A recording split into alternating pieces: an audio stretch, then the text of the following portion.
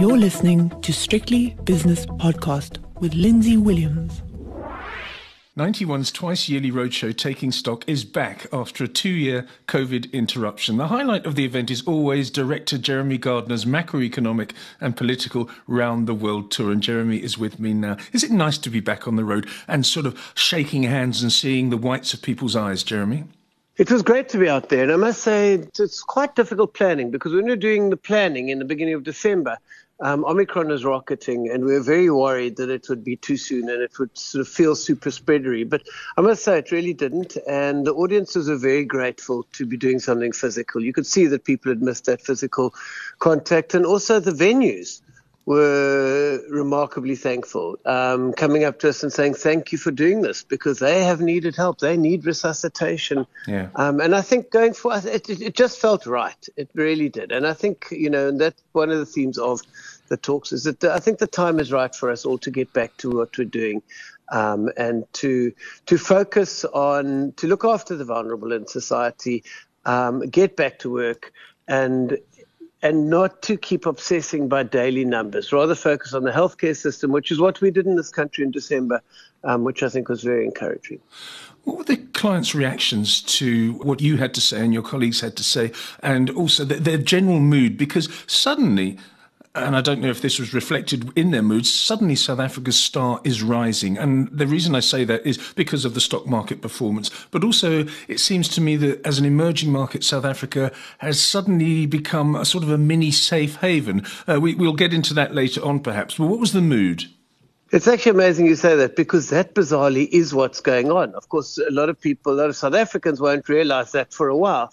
Because the mood, it was quite interesting. At the beginning of the year, I had quite a few people saying to me, what are you going to say? Because the mood is so dark at the moment. And I wanted to say to them, why? We've just come through COVID better than expected. Sure, it was a miserable 2 years, and sure, it wasn't easy, but we did better than people were expecting at the beginning of COVID.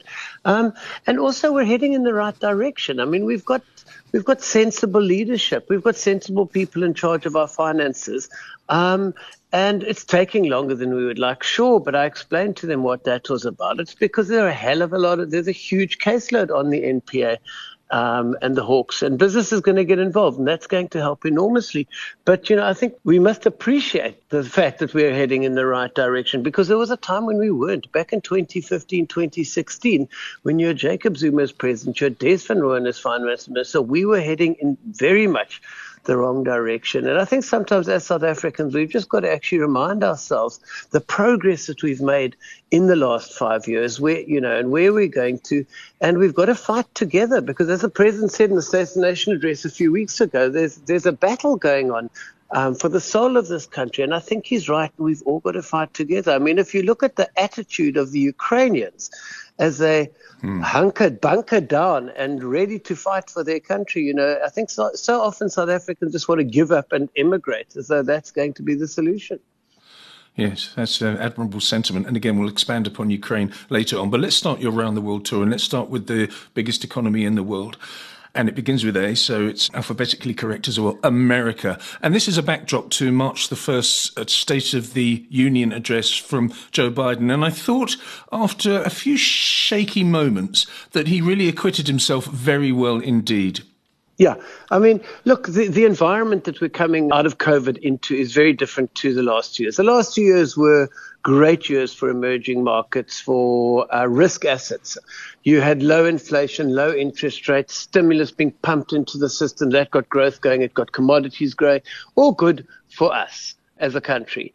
What you've got now, very different. You've got record inflation, interest rates rising across the world, stimulus being sucked out of the system, growth slowing, not good for commodities. Throw on top of that a bit of geopolitics, and you've got a very unhealthy, well, not unhealthy, but an environment that is not conducive to emerging markets like ours. The good news is that inflation around the world is probably going to peak during the first quarter, and after that should start coming off a bit. But, America, as you mentioned, they are no longer pandemic ravaged. In fact, they are red hot, and that is part of the problem. They've got inflation at a 4-decade high. That's the highest level since 1982, which is what happens when you send people $3,000 checks. in the post. So the US Federal Reserve are going to slow them down, and they need to be calmed down a bit because otherwise they are going to overheat. And this prior to Ukraine was going to be the theme of this year: inflation, and what do the central banks do about it? We believe that the central banks are going to err on the side of caution because they don't want to upset the post-COVID economic rebound. Yes. Now, Ukraine is going to push inflation, obviously, a bit because oil prices are going to go up, wheat prices are going to go up. But we still don't think that the central banks will overreact and hike rates too much because they're going to be worried about growth. Growth is going to start becoming the problem for this year.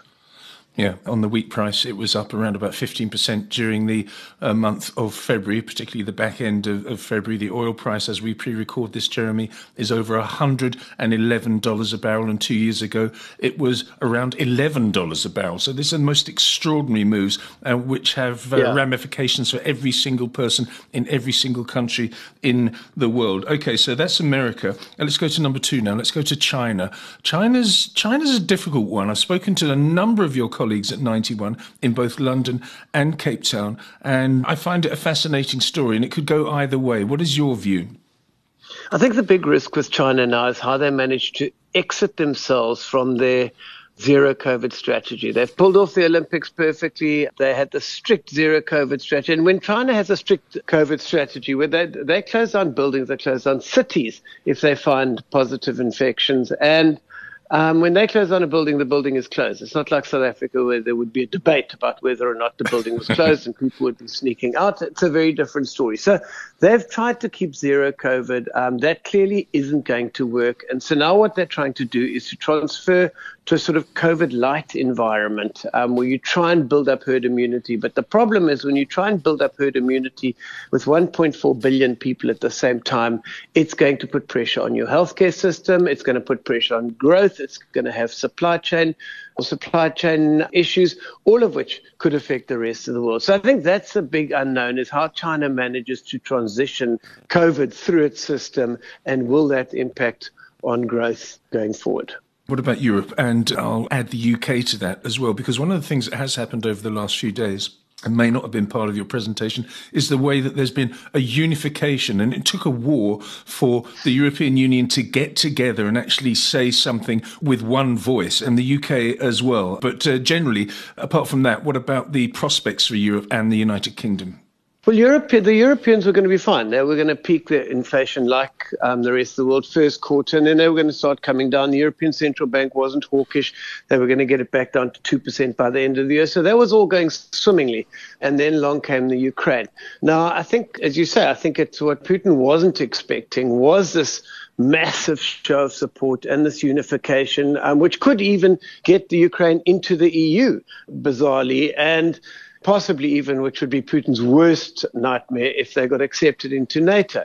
So just touching on that at the moment, because that is the wild card, because nobody really knows how far Putin wants to go. And that has implications for Europe. If he settles down with the Ukraine, keeps Belarus and one or two of those, then that shouldn't go on too long. But if he starts dabbling into the Baltics, then we've got a problem, because those are NATO states, and then NATO is obliged to get involved militarily. Whereas at the moment they're not obliged to get involved militarily, although they are shipping weapons in. So the big swing factor is going to be what impact, where Putin's head is, and how wide he wants to take this. I would be surprised if he took it further than the Ukraine, simply because the backlash is the noise is rising around him. But whether or not he can see that, I don't know. So, I mean, the direct implications, as you said, oil up significantly, but that shouldn't last too long because they can increase supply from other countries. Wheat price up. Obviously, Russia's the biggest exporter and Ukraine fifth largest. So if you take both those out, that's got an impact. Coal up, gold up. Those two will actually be good for us. Yes. We import wheat, so that's not good news for us. I see that they have banned Russia from the Eurovision Song Contest as well. So no doubt that will be. I don't know how that's going to go down. The UK is doing okay. I mean, they've got inflation, which is going to peak in April at triple their target, so that's not great. They're going to have to reduce some of their bond stockpile this year. But also political unrest, they're not helping. As Bloomberg said, Boris has forgotten the first law of holes. When you get into one, stop digging. And I think no one more than Boris must have been actually very pleased to have headlines diverting attention from COVID parties. Yes, exactly. I was going to say it's an ill wind that blows nobody good. And the first bit of good from this war has been the unification of European leaders and some fantastic speeches yesterday in the But European... if I can just say, sorry, if I can just Yes. interrupt to say one thing, where the UK have been brave is their living with COVID strategy. I mean, they've probably got 20 times the daily infections of South Africa.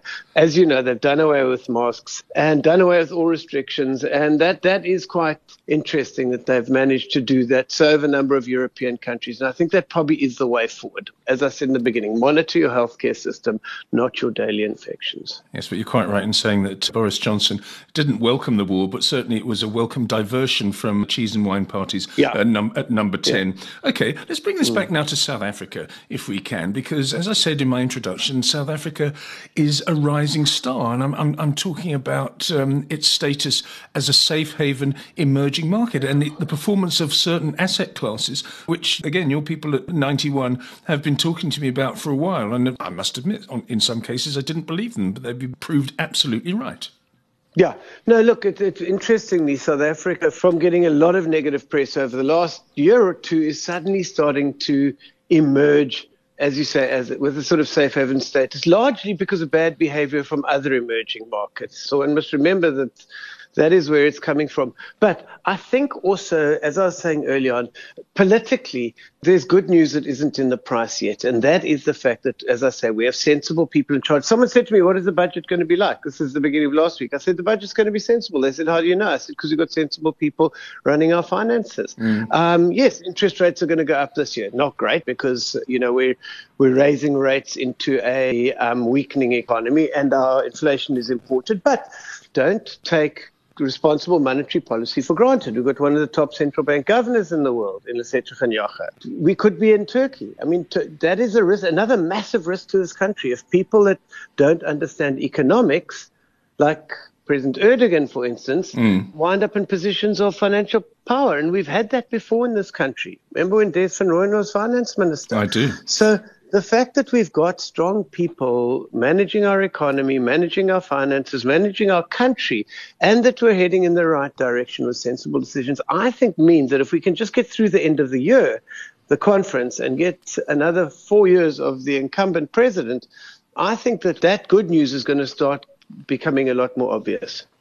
Okay, briefly macroeconomics now in South Africa, the rand, the interest rate situation, inflation. Inflation will filter down from the oil-producing nations to South Africa because, as I said, it's $111 per barrel as we speak. Although the rand is nice and stable, there is always a risk that inflation starts to run away. So interest rates might continue to go up, but that has to be done. It's the prudent policy.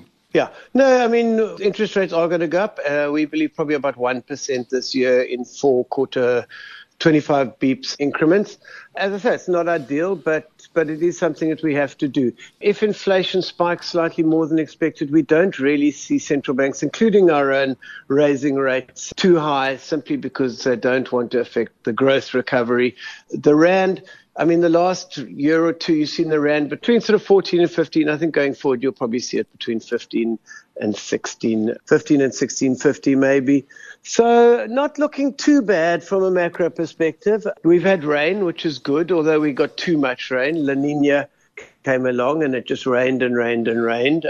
We were in Bloemfontein a week or two ago. We met with the farmers. Some are happy, some are not. The animal farmers are very happy with the rains.